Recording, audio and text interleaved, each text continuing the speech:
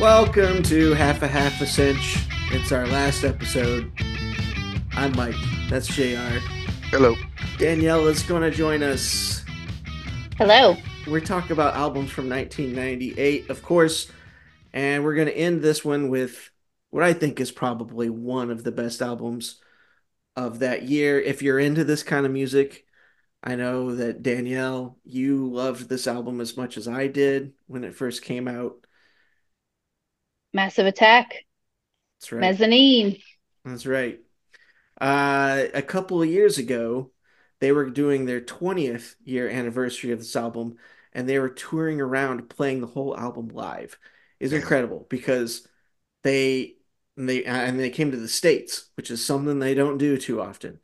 And they were going to do Chicago theater, and we were going to go, and something happened. One of the guys got sick. Mm. I don't remember what happened with that. Um, yeah, and I, they backed out, and that was as close as we came to ever seeing this band live. Um, but JR, what do you know about Massive Attack? Well, What's your deal with them? I was introduced to them by probably the same way a lot of people were, which is by a movie. And we'll talk about that when we get to the song that it is, because it's really great use of this of a song in a movie in general. But got me into that a song from this album that pulled me into this album. And I've always been a big fan of this type of music, bands that sound sort of like this. I'd say other bands that this band influenced turned me on to that type of music. So going back and be able to hear kind of where it kind of started, I would say these guys are one of the ones that kind of spearheaded that movement of this kind of sound. And I'm also a big fan of two people bands. Yeah, Anytime like Depeche Mode or Tears for Fears, yeah, Wiretap Tempo, Whistleface, whatever you want to call it. I love two-man groups. There's something about that when there's two people that they're always able to come up with a cool concept. White Stripes, I could name tons of them. yeah. But yeah, this band's probably, I would agree, one of the best albums of this year. I would say one of the easiest, accessible, most like so easy to hear on the first listen. Like the first time you hear this doesn't take many listens to get into. Like the first time you hear it, if you're going to be into it, you're really into it. So I Yeah. really enjoyed being able to revisit it again. And you had this one on heavy rotation, right, Danielle? Like when it came out. Yeah. Yeah, definitely. I don't remember. I was trying to remember exactly when I got into Massive Attack. I really liked elect kind of electronic music and trip hop, and I'm pretty sure I sort of started listening to them. I had seen the video for Unfinished Symphony at some point, and then but I think Protection had come out already. So then I was listening to like their first couple of albums. I actually Yeah. never owned the first couple of albums, but um just like got like singles or something. I don't remember. I just know I never bought a full album until I bought Mezzanine. When that came out, I bought it like immediately on CD, and Yeah. it was in my car Yeah. just constantly because I was like commuting. I was doing college nearby at the time, so I was in my car for quite a bit each week, just Yeah. commuting to school. And yeah, it was like an album I would just like put on and listen like front to back, and really enjoyed it. I had this one on CD, this one in Protection, and listened to them so many times. I think maybe I even like lost it or loaned it out, never got back, and then bought it again. Um, but yeah, I don't know how I got into them. Like I think just through maybe through a friend, but I got into like the trip hop genre like immediately, and I just like tried to absorb all the groups. I mean, there are, in my opinion, there for me there's like the big three, which they all came from the same area: Massive Attack, Tricky, and Tricky. Portishead. Yeah. And Tricky came from Massive Attack, and then he broke out and did solo stuff. And there were there's a lot of groups that you can you could name that fit into that genre that maybe didn't get as much attention as others. Sneaker Pimps, Atari Teenage. More Chiba. Yeah, more Chiba. Exactly. Yeah. We cover them on the show. And so it was just this genre that had been going for a long time overseas, since the 80s. And then the mid 90s, late 90s, it started to pop up in the States, and it made a big impression on me because I mean at the time I was listening to just like heavy music. So I don't know what it was about this genre that really got me, but yeah, I love this album. There's Um, something about that though, like and in that house, we've talked about the 1009 house before, Mike. There was something about the music played in that house that was like whenever there was a break from the heavy music, it mhm. was always something like Massive Attack, Portishead, Yeah, Lovage that was yeah, being played. It was almost like break time in yeah, between the heavy music. And there really was no in between. It was like heavy stuff and then really chill, trip yeah, hoppy kind of stuff always. So yeah, and it complements it well, when you need a break from that heavy stuff. and It just sounds so darn good in the car, and it sounds so darn good on headphones. I mean, it just yeah. really hi-fi. And then like later in life, I would put this on at work or something. One of my jobs where everyone got to take turns on the CD, and I would put this album on as like for my turn, and there would be like older guys I'd work with who'd never heard anything like this, and when I would put it on, their immediate reaction was like, "Oh, Mike, why are you putting on your sex tape for us?" I mean, why, like we don't need to know what you listen to when you're doing it. And I'm like, yeah, I mean, that's kind of the reaction that a lot of people get from this is that it is very sexy music, you know. Um, but yeah, like I said, they started out in Bristol, England. They were part of a collective in the mid 80s called the Wild Bunch. And it was like a collective of artists and rappers and DJs. And they just kind of went around the club scene. They're kids just touring the club scene, making the music. And then four of them broke off from that collective and started Massive Attack.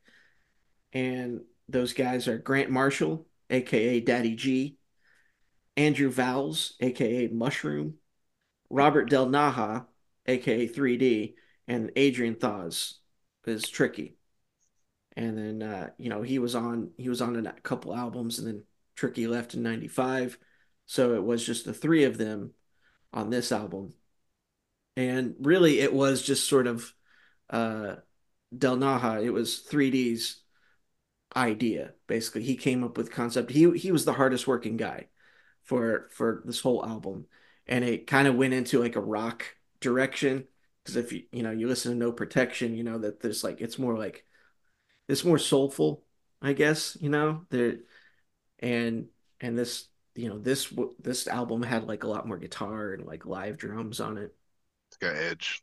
Yeah, and and it kind of caused a rift with the guys. I guess Daddy G he was into it. He thought it was cool. The other guy, Andrew Vowles, Mushroom, he didn't really like the direction as much, and he stuck around for the studio process of it. But as soon as the album was done, he actually took off. He left. He didn't really want to do the tour with them anymore. So it just kind of became a duo after that. But this is their third record. It's the most commercially successful of all their albums. It's like one of the most commercially successful trip hop albums, really, of all time. But yeah, and they were, they had a manager, uh him and his wife, Nina Cherry. You ever heard of her? Yes. Her name has popped up a few times in music. But her and her husband, they were like they ran this record label Circa, and they were their managers, and they actually funded most of these bands that came out of Bristol. They were like most of these artists were on their payroll basically Good for them. for a long time. Yeah, they kind of created they helped develop the scene, not create it, but they nourished it, The I'm sure. secretly Canadian of their area. Yeah. This one took a long time to come out. They had a release date set and then they had to push it for like 4 months because Del Naja, he was just like working on it nonstop, and every time he thought he had it done, he wanted to go back in and rework. He's a perfectionist basically, Mm. and so he's the guy I had mentioned before we started this that there is a theory about this guy. Danielle, Yes. you wanna mention this theory to JR? Yeah, I asked, oh, are we going to cover the Banksy connection? Oh, There, right. I've yeah, heard there's a that. theory that he is Banksy. There's supposedly a lot of clues. He he was a graffiti artist. Yeah, Um, I think he had been arrested for making graffiti art where he shouldn't have been. Banksy is from Um, Bristol. yeah, Banksy came up with those Wild Bunch guys, I guess, in Yeah. Bristol. Goldie had tweeted something and called Banksy Robert. Oh yeah. Um, there's supposedly a lot of Banksy art that pops up in cities corresponding to Massive Attack live shows. Wow. When you see the art between the two supposed individuals, there's a lot of similarities. I guess like the stencil style is something that's similar between both of them. Um, so yeah, either it is him, it is Robert Del Naja, or Banksy's someone totally different, and it's just kind of a prank. Like Yeah, they're going yeah. along with it. Yeah, I mean, he's obviously close to him at the very least, if it's not him, Oh you yeah, know. there's I It's mean that Wild they Bunch connection. So, yeah, like they admit, and I guess Banksy has used Massive Attack's music as the backdrop of some art installations and things. So yeah, there's some sort of connection, whether or not it actually right. is Yeah. is I Robert or not, I don't know, but Very it's a cool. theory. I don't think that they're the same guy, but I think that this is their plan. This was like this was like a little plan of theirs to throw people off the scent. I don't know. It could be. I mean, good on them for adding mystery to their band still. Like, Hmm. it's so like, something I miss in the internet generation. Like bands used to be so mysterious to me, whenever most of the culture I got was from albums, Yeah. that there was so much mystery behind Maynard and Mike Patton and these people like didn't know about them and didn't know anything about them. And now I know what their grandmother's names are and everything, it's like, it's so good on them for keeping that mystery alive. And if it is him, really awesome prank. The last prank he did where the painting shredded right when they bought it. That was incredible. Yeah, yeah. The Yeah, wasn't minute there a lawsuit or something over that? Something. I Whoever mean, I bought it, just yeah. the thought put into that, like that someone would purchase it for so much, and then right when they made the sale, the thing would shred. I mean, that is just irony. That's just incredible. What a great Hmm. idea. Because often you want to shock with art, but people always take the easy route, like blood and guts, or something that's like sexual, and to do something like that that really attacks consumerism and higher society, but is kind of harmless, I guess, in a way. yeah. Hmm. And it's their own art that they're destroying again. Mhm. So it's like, I don't know. I just thought that Yeah. was an amazing installation. So, It yeah, to me, like I am a big fan of podcasts about scammers. mm, It's sort of like my new favorite true crime. nice. Got like get away from the murder stuff and like, but a lot of time with a lot of scammers, you don't feel too bad about it because the people being scammed are rich. So Hmm. it's like, Yeah. yeah, who cares? It basically is harmless. Some rich people lost some money. Like, there are scammers that go after people who aren't buying, you know, paintings for millions of dollars, whatever, and you feel bad for that. But yeah, anytime a rich person gets scammed, it's great. It's Yeah. wonderful. It's definitely funny. Hmm. Well, joining Banksy and crew on this album was a guy named Angelo Bruscini. He played all of the guitar. Oh, He was kind of like a new addition to the band. He became the official studio guy, the official live member, and did he yeah, ever they do anything else later? yeah, I don't know. I didn't see what else he did, but I mean, he was kind of an official member, and They had like there's like some live drums credited on this album too. But later the drummer for the band Spiritualized became their official live drummer. Yeah, the guitar's excellent on this record. For it to be a member they brought in outside of their collective is it sounds like a part of the process from the beginning. So Yeah. And this we've talked about Pro Tools many times with different albums because 98 was was the start of the Pro Tools thing. You know, it was the dividing line. And this album was basically the poster album for Pro Tools.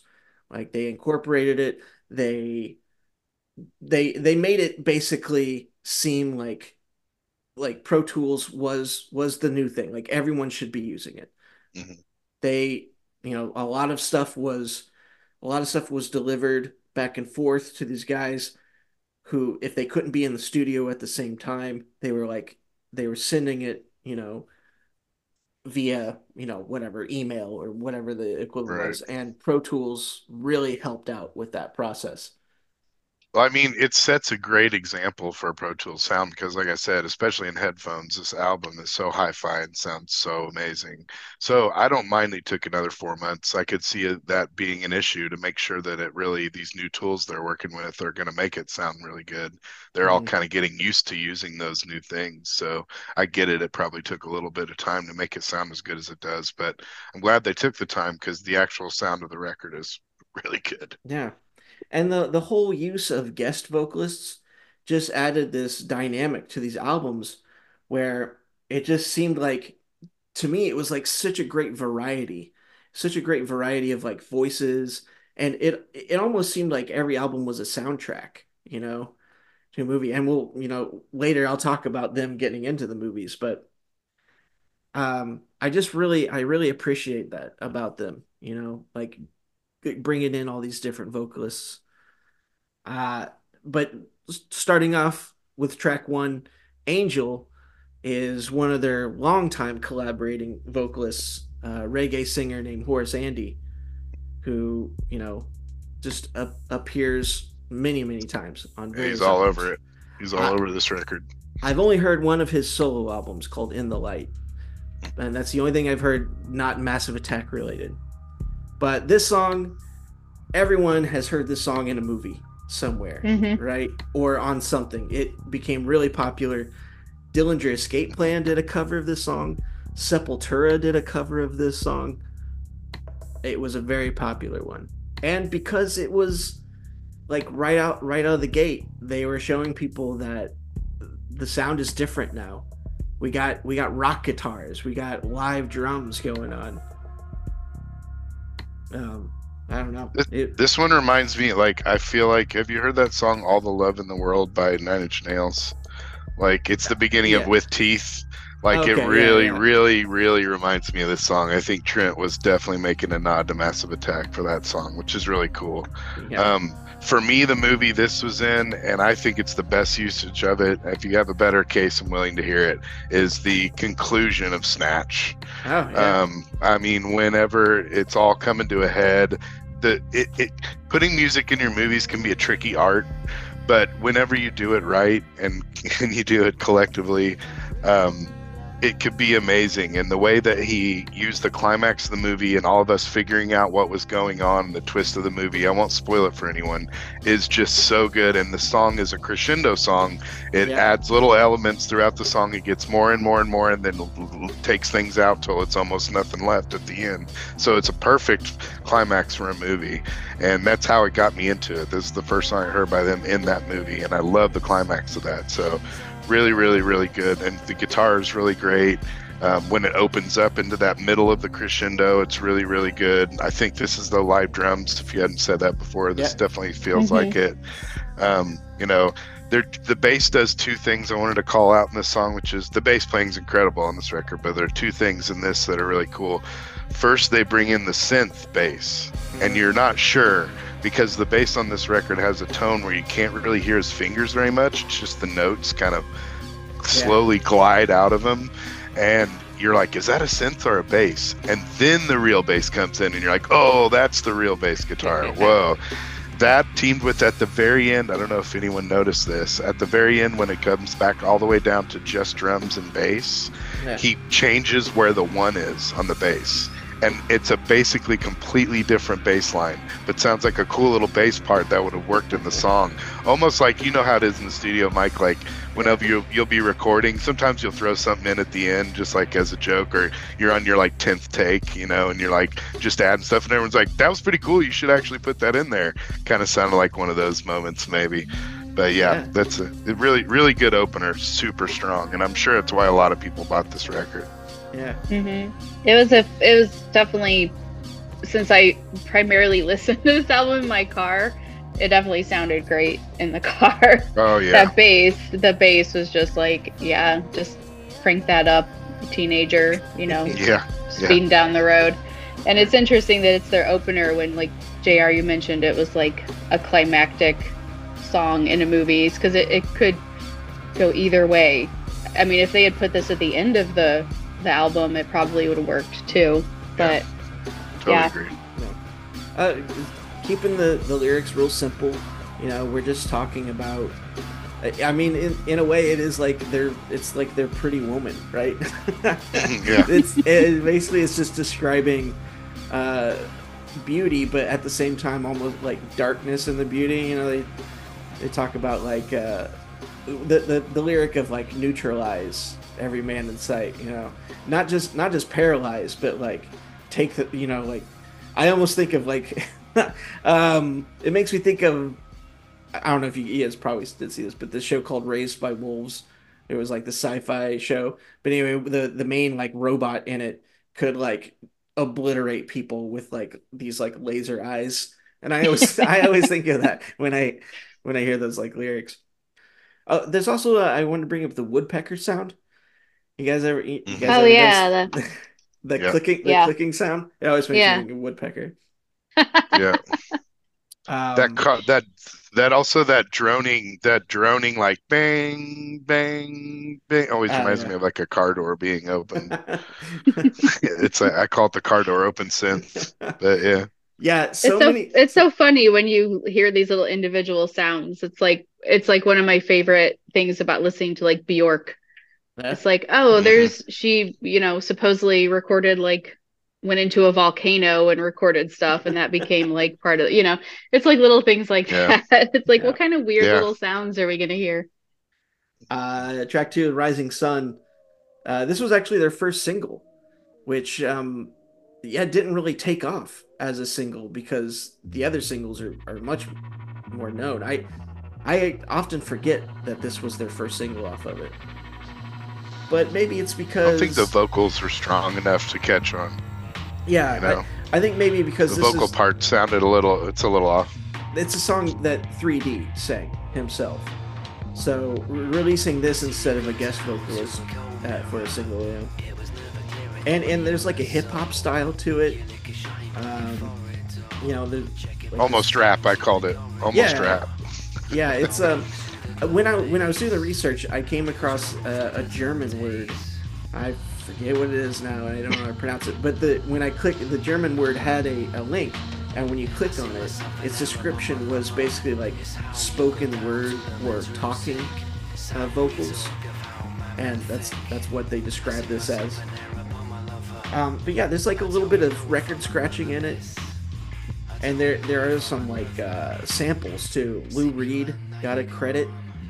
Lou Reed and Pete Seeger were both credited. So I don't know. There must be some like samples from a couple of their songs in there. They don't use them as many. You would think they would have a lot more samples than they do. Yeah. There's actually a very, very deft hand in how many samples they use. So Yeah.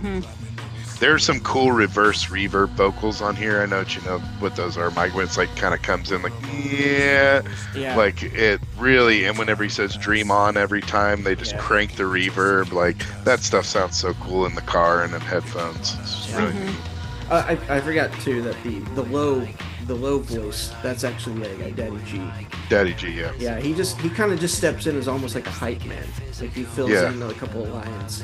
There's really no formula though to it, which makes it hard to put as a single. Like it's Yeah. hard for people to relate with like the vocal, you know. Yeah, there's no real chorus. Yeah. It's not catchy. His lyrics, even as cool as they are, I think his lyrics are great. They are sort of it's just sort of like wild nonsense in a Hmm. way. But yeah, and then track three, Teardrop. Fans of the show House will know this one as it's the theme song to that Yep. show. That was like, oh, when I first saw that show, I was like, okay, so now everybody's grandma has heard Massive Attack. Finally, it's happened. This was the next single, and this was the one that's like much bigger than that song. And this one we got Elizabeth Fraser is doing the guest folks. She Mhm. shows up a few times. She is Scottish, and she was the singer for the band Cocteau Twins. Oh, right. That's true. Yeah, I actually I've never really listened to them, and I kind of always forget that. I mean, I'm sure that I've looked that up before, but every time I see that again, like who she is, I'm like, oh, I always forget because not being like a fan of the band, Hmm. I can't even tell you a Cocteau Twins song. Do They're you pretty know? good. They're pretty good. I couldn't name a song either. They're kind of like Fugazi for me. It's like a band that's really good that I don't give enough attention. I wish I listened to them more. Yeah, But they're very talented. And a lot of people that I looked up to them as an influence. yeah. So I mean, they came Yeah. from the '80s, and do you know them, Danielle? I it's I'm kind of like you like whenever I put on like just sort of a random music mix, I always get a lot of Cocteau Twins, but um it's one of those bands that like I always thought I should get into because back in the 90s I really loved the band Lush, Oh and a yeah, lot of people said like, "Oh, well if you really like Lush, you'll like Cocteau Twins," and yeah. I just didn't. But yeah, I never like skip past their songs if they come up just like randomly when I'm listening to music. But Yeah, they are yeah, described as like dream pop sort of yes. stuff. Yeah, and Elizabeth Fraser's vocals are very ethereal Oh and yeah, pretty and like which is really interesting on top of the music that she's yeah, singing over with Massive Attack. I like the contrast I think between her voice and yeah, some of the music on this album. the yeah. music on this song, like well, they had the cool record scratch sound, which is neat. But and then that acoustic guitar that comes in, it's actually, I believe, a pedal. It sounds like an electric guitar through an acoustic guitar pedal, Hmm. sounding like it almost sounds like a harpsichord, but it's that acoustic sound. Yeah. The music from this song, I actually was a huge influence to me on one of the songs I wrote for the first Donner Man record, the very last song on the record, "Until You're Oh yeah, Gone." It's just a very floor on the floor droning drum beat with a rim click, and then it's the formula of four different chords, and those chords stay the same the whole time. Now, yeah, the thing that this song does differently is really is to Elizabeth's credit. It's when they go outside of those four chords, there is more melody than just those four chords, but when it goes to that melody outside of those, she leads it with her vocals, and they actually stop playing. There's actually, they'll quit playing the chords while she goes into like the next key change, and then they follow her into that. yeah, So it's really neat, and so it actually sounds like the song is just this droning four chords the whole time, but it's not. And that's really lends to her vocals. So this is a really like strong first one for her because they're really, really good vocals on this. yeah. The two big elements to this song are the piano and that rim Hmm. shot, the rim shot Yeah. on the snare. Um, yeah, it's a really good one, and the video of the fetus singing is very cool. I mean, that's the only thing that's in the video. Yeah. And I remember during the COVID lockdown, we just got bored of just regular TV, and Danielle and I would just pick a band and watch all of their music videos on YouTube, Nice. just for fun, just for something to do. And I remember watching all of Massive Attack's videos because they are all They sort made they of made kind of some good original. videos. Yeah, Yeah. some very original ideas. Hmm. Moving on to track four, Inertia Creeps. This is their Middle Eastern song. This The is a Patton song. yeah, yeah. 3D was like traveling abroad. I forget where he was, and he just got really inspired. And I guess he would record a bunch of stuff like using just like a tape deck, and he would record a bunch of sounds, and then he would do that to like create samples like using multiple tape decks, and that was one way of like creating demos. this. And while he was abroad, he ran into some musicians doing some cool stuff and brought it back and kind of turned it all into like one song. And this song actually started appearing in things like much later. I noticed that I think this song was in a commercial or something. But yeah, it just has it's got the really cool like droning sound. The drums almost like the turned off snare. Yeah, the snare's off. That gives a tribal, yeah. Yeah. And also we have a tambourine alert, Mike.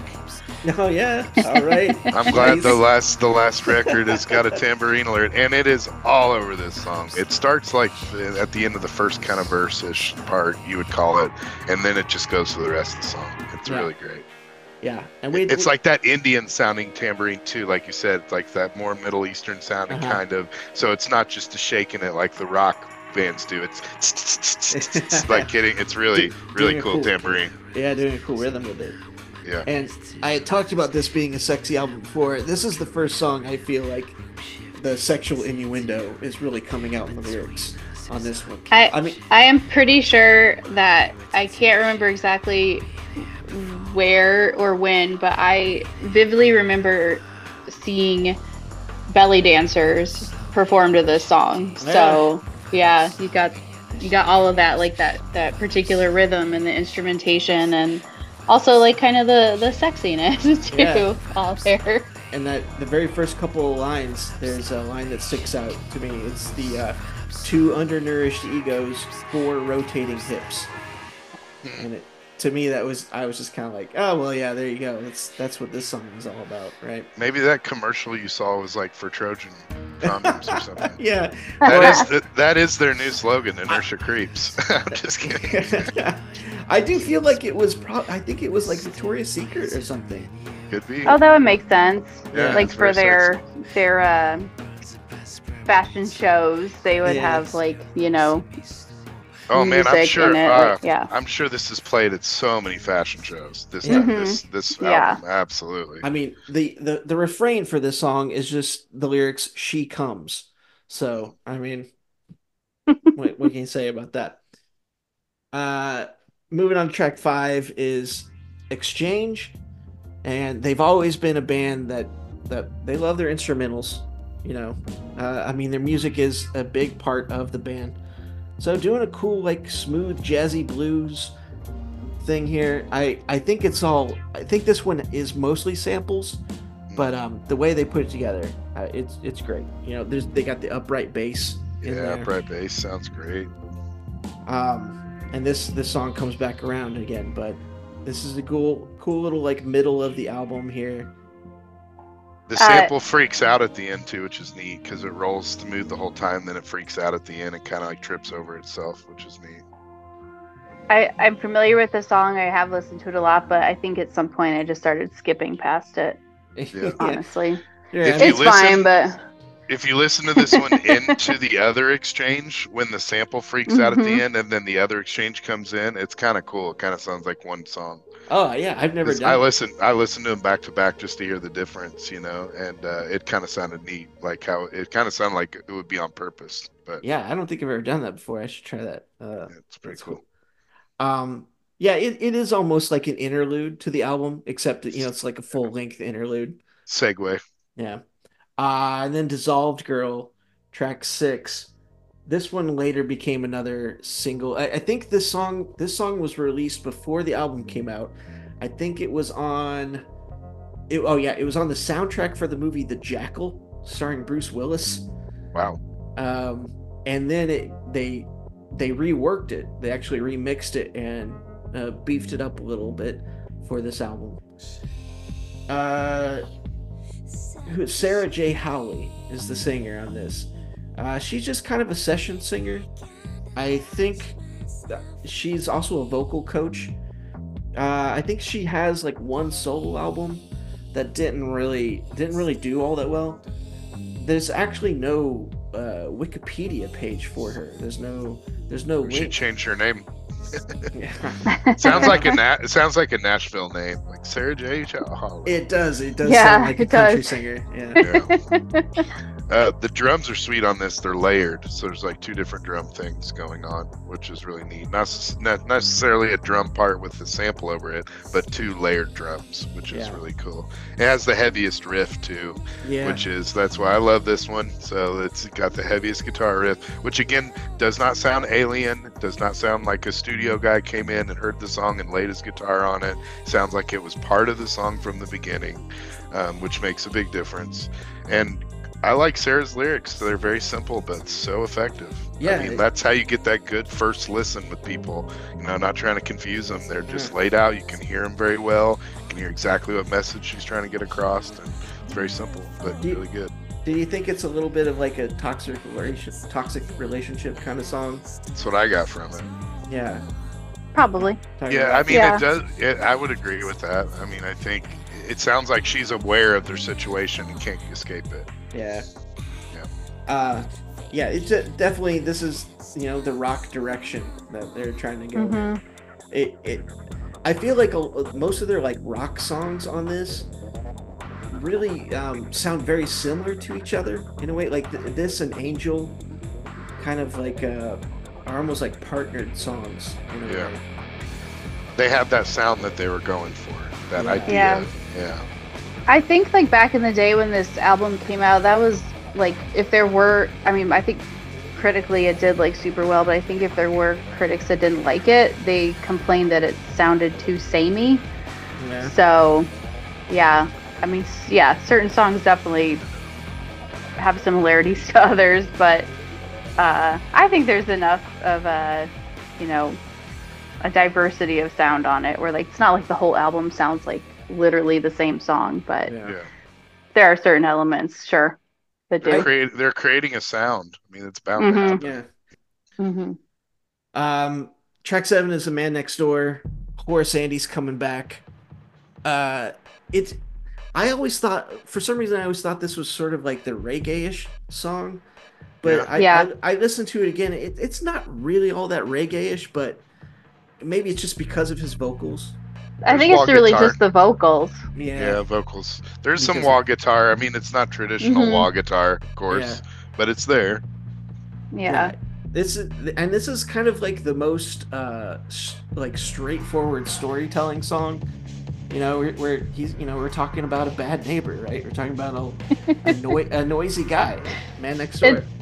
It's so funny too because when I re-listened to this, one of my coworkers, she just literally had to like break her lease and move out of her apartment because her neighbors were so noisy, and she has a 1-year-old child. So I'm gonna have to recommend this song to her, I guess, Yeah. because it literally is just like my neighbor comes home and makes noise all night long, and me and my family cannot stay here. We have to leave. So I think a situation like that, it would probably start to kind of drive you crazy, like if you're lucky enough not to have people bothering you like that all the time, then I mean, great. But if you're in a situation like that, it does like, I think, wear on you, like your mental health a bit.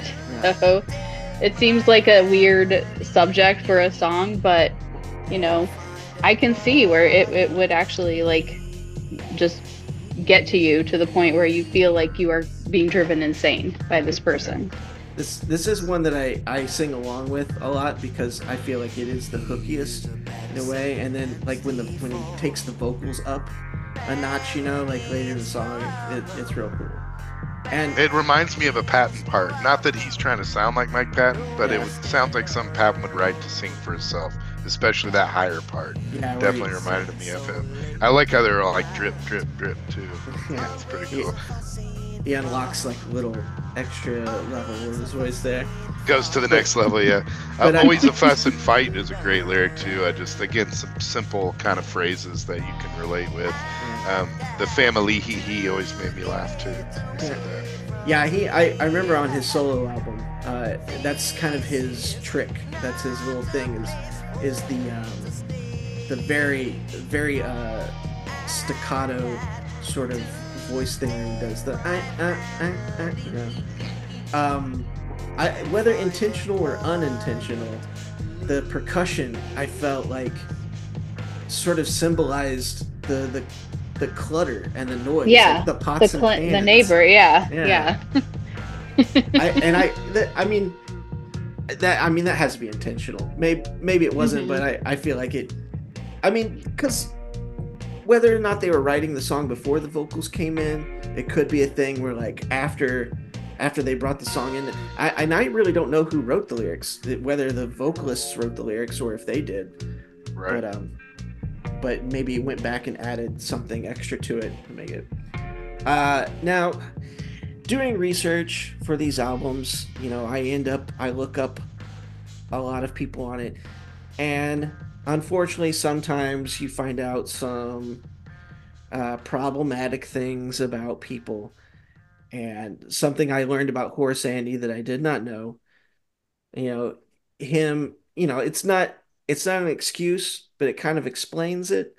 Him being Rastafarian, but on some of his solo stuff, he has some very homophobic Yeah, I songs. was gonna say homophobia, Mm. probably, huh? Yeah, and there is actually one album that his record label would not allow him to release unless he changed some lyrics. So, uh, you know, that kind of sucks. Religions make people do very hateful things sometimes, Yeah, Hmm. unfortunately. I know. And I just the irony of Rastafarian being this idea of one love, right? The loving everyone. Well, except for these people. They Yeah. Yeah, I uh believe It's I could be wrong. I believe a big tenet of that religion is also spreading your seed and having a big family and having a oh big yeah. legacy. And I think yeah. that's where a lot of It's them hard run to into do when you're problems. gay, I guess, right? Yeah. Yeah, that's what they.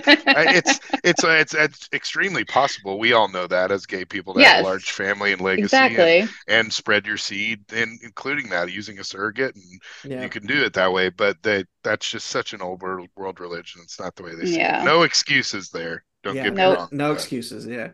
Uh, and I don't know what his beliefs are today, but knowing that Massive Attack has been associated with them for pretty much their entire career, it's a bit of a bummer, you know. yeah, I heard he's gay now. Now he's gonna come after me.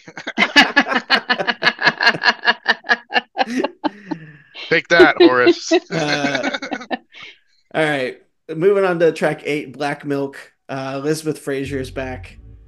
More upright bass, a little tinkling piano in there, kind of another hip hop style. Yeah, let me talk about this while you're talking about the tinkling piano. So I Yeah. have a funny story about my daughter. Okay. Um, so my youngest daughter this year during Halloween, my we were playing music while we were carving pumpkins, and someone started playing the Halloween theme song, and she that song is so effective that even as a little kid, she was immediately scared of it. Right? Mm-hmm. She's like, turn that song off. No. So like me being the only guy in the house, having all daughters, sometimes I torment and tease my kids a little bit, right? So I will sometimes, if I'm trying to get her attention or joke around with her, will whistle the first two notes of the Halloween theme song, which is, the first two notes. And she Yeah. just will kind of look at me and be like, don't sing it, and it's turned into a joke. She's not afraid of it anymore. She thinks Michael Myers is funny and like all this. We've made like this big inside joke between her and I about it. Well, I'm listening to this record today, and the little sample from this song sounds like the first two notes to the Halloween theme song. The little dee doo at the beginning. Hmm. And she looks over and be like, are you seriously playing this right now? I'm like, no, no, no, no. No, no, no, we're not doing that. But it does kind of create this environment with this song of that song. Yeah. That sample Hmm. does create it, and I'm sure you'll talk about the sample later. I don't know if you read about that and what Yeah. happened to him, but that it's funny that they could have interchanged either one of those songs they sampled and probably got just about the same thing from it Yeah. that they used in this song. But yeah, just a little funny story about my kid there. So That's funny. Yeah, no, go ahead.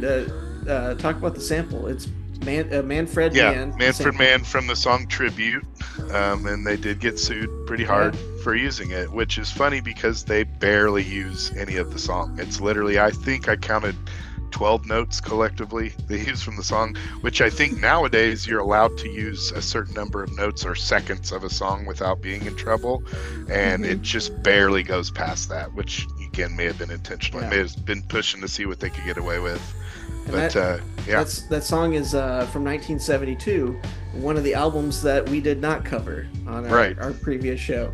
right. But so on later releases of this song, if it showed up on a compilation or a best of or soundtrack, they had to remove the sample and rename the song Black Melt instead of Black Milk. But they were able to retain the original song for this album. I don't know, for whatever reason, Because they paid is why. Yeah, they paid, yeah. And Manfred Mann got a writing credit. Yeah. So, but yeah, Really sweet record scratching on this one too. I would say this one to me sounds the most like You're Welcome Lovage for one, yeah, and number two, like this is the closest they get to sounding like Portishead, I would say. yeah. Oh Sure. yeah. Her spacey vocals, really spacey, kind With of the record scratching and yeah, all kind that. of Yeah. some spiritual lyrics in there. Um, yeah, Yeah, it Great would song. work as a Portishead song, definitely. It's really good. I like this one. It's one of my favorites. Hmm. yeah, it's one of those.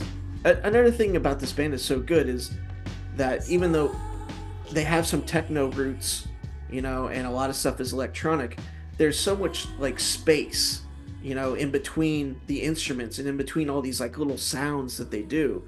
I feel like they're all like very far apart from each other, whereas in like a lot of like techno music, everything is on top of each other and all going at the Yeah, yeah. same time.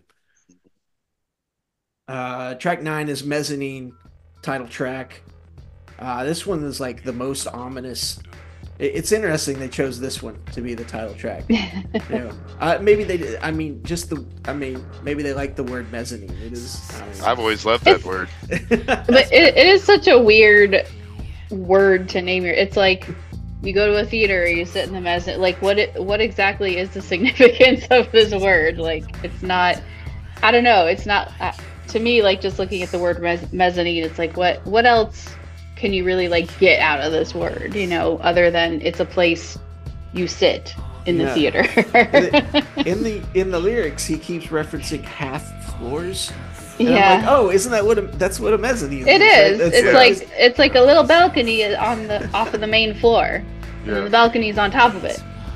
Yeah, It always sure. as a kid, it always reminded me of hotels, and this album always reminded me of like the craziest lobby music you could get. And I don't think that that's what they're going for, but I just made that connection in my head, and I've always thought of that with this record. Like, this is the most insane elevator music ever made. it is funny that like yeah, of all the songs they name it after this one, which I feel is kind of like a mid-tempo song compared to everything else.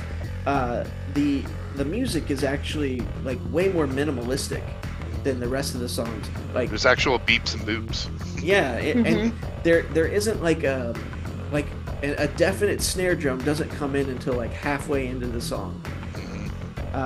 Yeah, it's got the most like techno-y sort of bass to it. Right. It's not like an upright bass or a bass sample. Yeah, I don't know. It's not a forgettable song, but I will say that it is one that I do forget is on the album Yeah. sometimes. It does create this cool environment, all that ambience for this one. And you mentioned Bjork earlier, Danielle. This kind of reminds me of kind of how what she does with her music, like creates this environment you go to visit, like this experience every song. Those spoken word things they've done in the past on the former songs we talked about kind of fell flat with me, but I think that style in this song really they use it as more of an instrument than actually what they're saying, Yeah. and it really kind of lends to it because there isn't a lot of melody or drive or beat to it, so you can really hear it and it really kind of sticks Yeah. out. Yeah. Yeah, are both of them on this one? 3D and Daddy G, Yeah, right? They're at love least voices. yeah, it's two people. Yeah. Yeah, for a long time, the interesting thing about Daddy G's voice, there for a while, I would always think that they were just dropping the octave on 3D's voice, and just creating a new sort of thing. And it was only like later when I realized, like, no, this is actually the other guy's voice. And it just, such an interesting voice that sounds like, it's being dropped an octave. Yeah. Hmm. Um, yeah, and then track two, group four, it's a little collaboration. This is where we get like a guest vocalist and 3D doing a combination. And this is definitely like it's not the closing track, but this is the epic one. They something that they don't normally do is the song changes completely into a different song halfway Hmm. through. I'd say it's probably my favorite song on the album. Um, yeah, just the driving beat and like her vocals are like otherworldly in this. The When whole Yeah. female call and response type thing is really yeah, great. So effective. yeah, another one with the guitar doing some great work on this, doing the He rock doesn't style. do your traditional like studio notes kind of thing. He plays octaves and he'll play power chords and just really, really tasteful things that serve the song. He never Yeah. shreds. He never does an arpeggio. He never's like, like Yeah, always with just octaves and chords and power chords, and just really adds to it. yeah. Yeah, when she takes her vocals up to that Mhm. other notch, like we've heard in previous songs, but the way that she does it, it's so good. And then closing it out is the reprise of Exchange, bringing it back around. It's this time they added like the old record sound, Yeah, the scratches. little Hmm. scratchy record. It's at And the then end too. It makes you think that the record is ended. Even if yeah, you're listening on Spotify, it sounds like the record is spinning and ended, which is really yeah. cool. And this time they bring Horace Andy back around to add a like just a it's uh, it's funny that what we had just talked about with this guy, and the message to this song is all about finding the love inside each other, right? uh you know yeah, Except, no, he wanted to say, but yeah, yeah, yeah, leave that last part out. yeah, yeah. Yeah. You'll It's never know. P and V love only. Yeah, it's like you'll never know a man unless you know the whatever know his thoughts. Whatever his thoughts is Well, his like you thoughts. said, you don't know if these people are writing their lyrics or if Massive Attack is writing them for them. Yep. So, Yep. yeah. This one Uh, has a very much thanks, good night, thank you for coming kind yeah. of thing.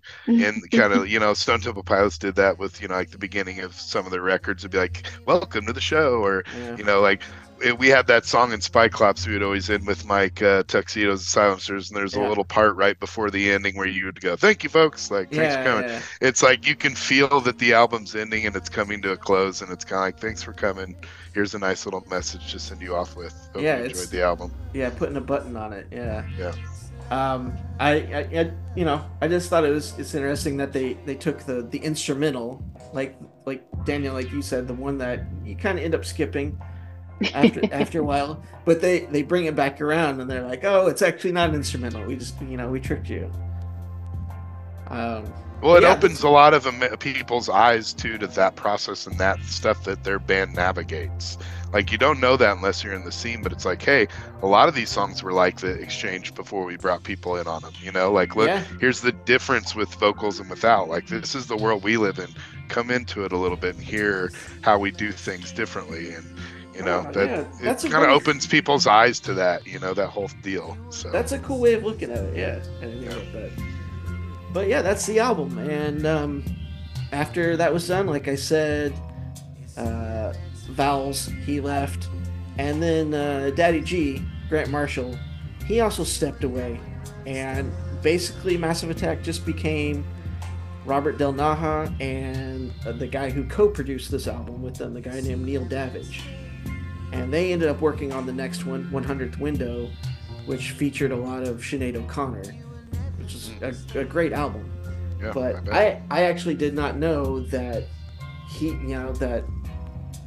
quote unquote Banksy, that he was he was really the only original member left, and him and his other guy Davidge, they pretty much were Massive Attack for a while, like working on stuff. But they did take a long time in between albums. I guess Hmm. they spent a lot of time in the studio, just sort of like messing around with stuff, maybe putting out a single, working on remixes here and there. But yeah, they did take a long time in between projects. Yeah, they took so long that I mean, I bought Mezzanine on CD. Huh? Uh, yeah, the next album just downloaded it. Yeah, That's how long they took. exactly. Like Never yeah, owned a physical copy of it. yeah. Music changed. Like the music world changed in between albums. Hmm. Um, so in I forget when this was 2000, like early 2000s. Del Naja was arrested for possession of child pornography, Oh, but he beat the charges. He had a lot of like support from the industry, and he beat the charges. He was acquitted of that, but he did end up. They wanted to stick him with something, of course, so they hit him with possession of MDMA. So whatever. But that was, I mean, I didn't look too deep into that whole case. I'm really kind of curious like how that all happened. Um artists run into that sometimes. You know, yeah, art and child pornography sometimes trips the line and toes the line of things that are appropriate or not. So I could Hmm. see that being the issue, but good Lord, I hope that it's not the other.